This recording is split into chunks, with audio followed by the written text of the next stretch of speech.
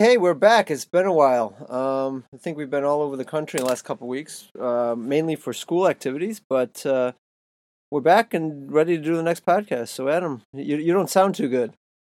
Yeah, we've been a little bit busy, little wear and tear. Body's ready for a nap.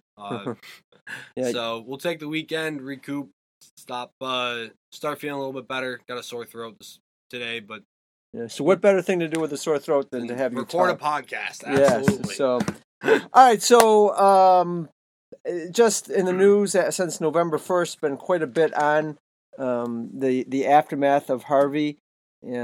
Just a few details, just to give you an idea. The trip, just to make sure we start. The trip is March 20. Sorry, again, February 23rd to March 3rd, and people will fly down there. Okay, he's saying 4th. I want everyone to be home before the 4th, so I'm going to keep saying the 3rd. We All right. we have school All the right. next day. So the 4th may be a travel day. So yeah, so along those lines, the idea we're not getting a bus. Buses were they were $20,000 for a bus, and it just wasn't worth it. So what we will do is fly down and have people pick people up at the airport. We will be taking down two different vans in advance, one with tools and one with bags and sleeping bags and cots and whatever else we need. So if I might as well start with the biggest ask of the day. If you are retired or have some time off from work and like to drive, we'll pay for the gas and a hotel for you to stay in on the way down. Drive down in advance, work with us, and then drive back afterwards. You would definitely be on my good list if you could do that. So, in fact, I'll even tell Santa. I mean, you can sign up early and Santa will help you on that one. So, Adam, you want to talk briefly about our first meeting? We had a meeting, I guess it was 2 weeks ago now. Seems like Yeah, forever. so we had a pretty good turnout. Dr. Mahar and Reed McElfresh and myself talked about our scouting trip and what we saw, which we shared with you guys on our previous podcast. We talked a little bit about the area that we're going to be working in Dickinson. We talked about just kind of what we did, what we saw, the areas that we might be working in. So we know. So why don't we just quickly, what did we see? So we saw that inside the city itself, there's definitely a lot of the parts seem like they have already been cleaned up. Within the city limits of Houston, it almost seems like there was no problem to begin with. Well, in parts. More in parts. There's pockets, but the majority of places have made a very good recovery effort so far. Which is great, but that means no work. So places that we are looking at going, Northeast Houston has a great need for help. A lot of the people up there have not yet received any assistance. We saw some people that were living in their homes and that the homes had been exactly how they had found them when they returned after the hurricane, and they've been living there for a month or so. So Northeast Houston, and then down south of Houston. And just as a point in there, when you say they found, just as they found them, there was mold everywhere. Absolutely. The floors were ripped up. The walls were were water stained. You could see on the outside of some of the homes the line where the water had went up to during flooding. And they were living in them. Yeah, the stench of the mold inside of the house was overwhelming. Nobody should even be in that house without a mask on, yet people had been living there for a month, just like going through their daily routine. So, which gets me to a point, and I think it's a good to mention this at least. We some of the facts I told you, there have been a bunch of articles in the last couple of days on the recovery from Harvey, and just it's taken a while to get the numbers, but they've estimated now over 1 trillion gallons of rain fell. Amazing.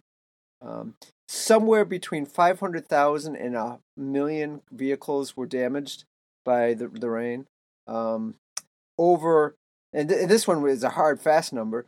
Over 886,000 Texans applied for some aid from the storm. wow. So think about it, that's almost 1 million. That's and to make things worse, There are estimates as high as another 500,000 to 600,000 of undocumented immigrants and that couldn't apply. So we're talking probably over 1 million people, well over 1 million. There are at least, and this is the minimum, I mean, there's probably many more, and as you said, people are living in homes that they shouldn't be, but at minimum, as of, I guess this is November 1st, 51,000 people are still living in hotels because their homes are not fit to stay.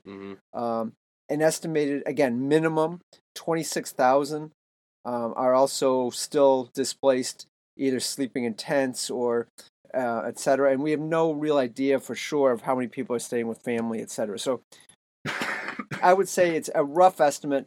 We're still talking about 100,000 people. And it may be a little less and maybe a little more. But as a rough point of estimate, 100,000 people are still probably not back in their homes. That's a lot. And it's taking a while. People are getting upset.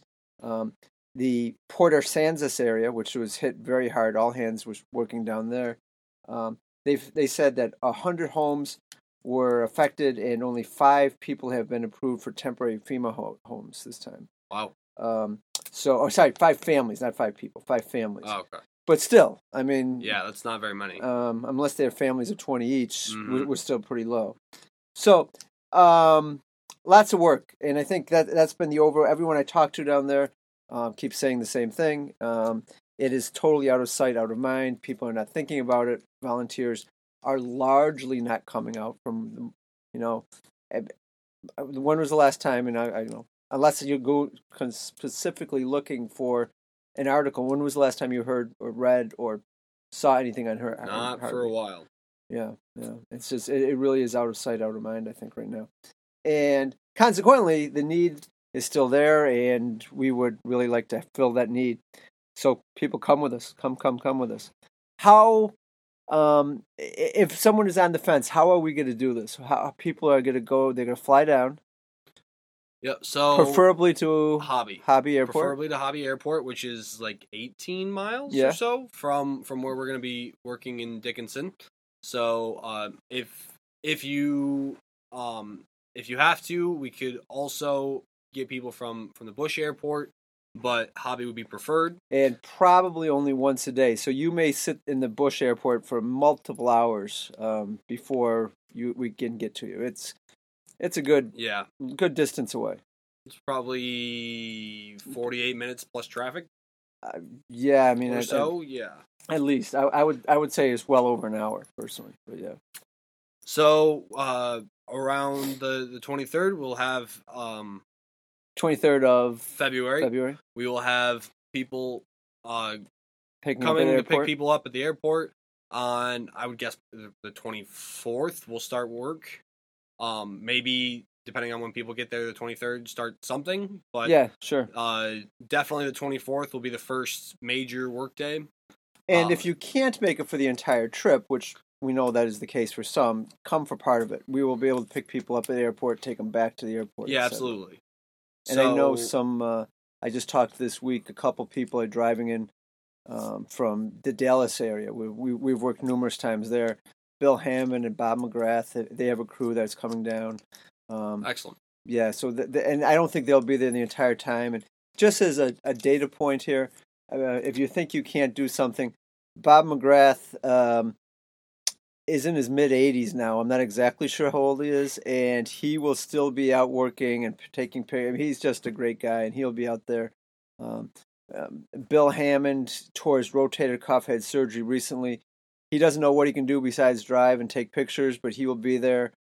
So you don't need to be, have incredible carpentry skills to come. Yeah, absolutely. We also said we're going to look into maybe having people distribute from Pastor Amos's church. Is that right? Correct. So you don't necessarily have to, if you physically can't or are not good at skilled labor, manual labor, then there's definitely still opportunities for you to help. So please still come out. Yeah.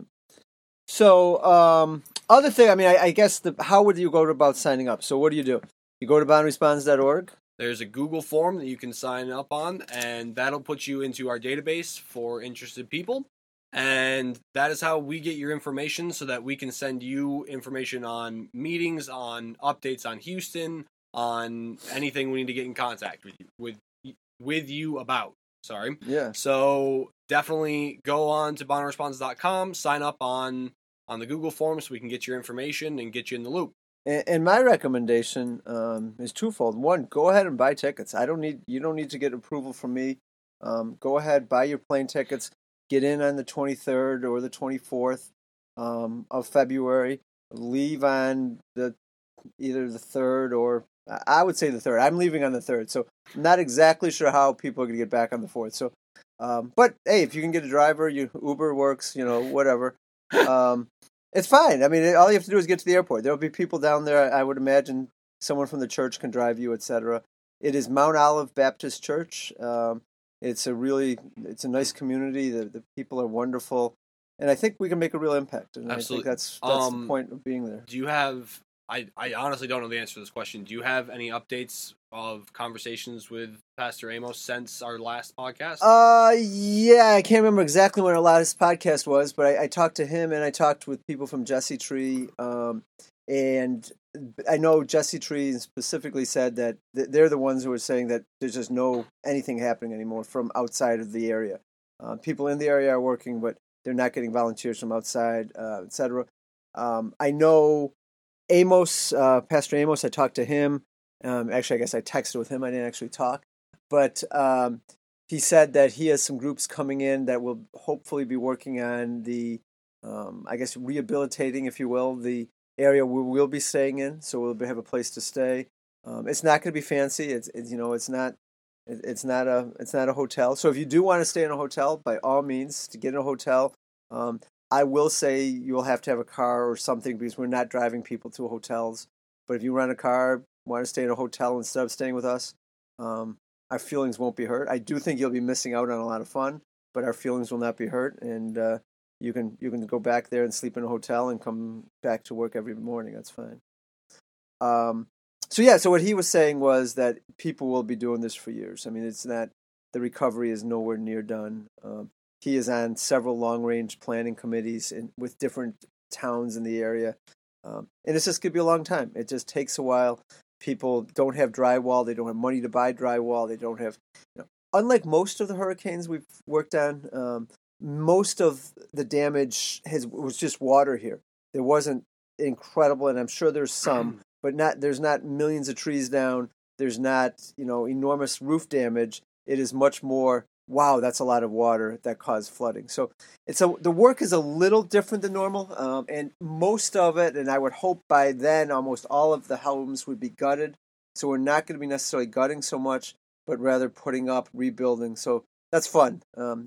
It's always good to be able to get people back in their homes, and I'm hoping we'll be able to do that. Yeah, absolutely. And it's a lot of water if you listen to or watch the interview that we put online with Pastor Amos, where he told us that they were actually using the overpass on the highway for a boat launch. Yeah. So if you need a visual representation of how much water there was, that'll imagine the closest highway to you and how tall the overpass is, and then double it because Texas overpasses are really tall. They really are, yeah. And that's how much water there was. Everything's bigger in Texas, right? Absolutely. So, including the tacos.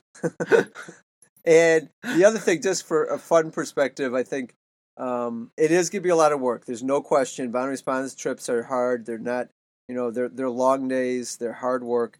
But we will try to allow everyone to have a half day off at some point.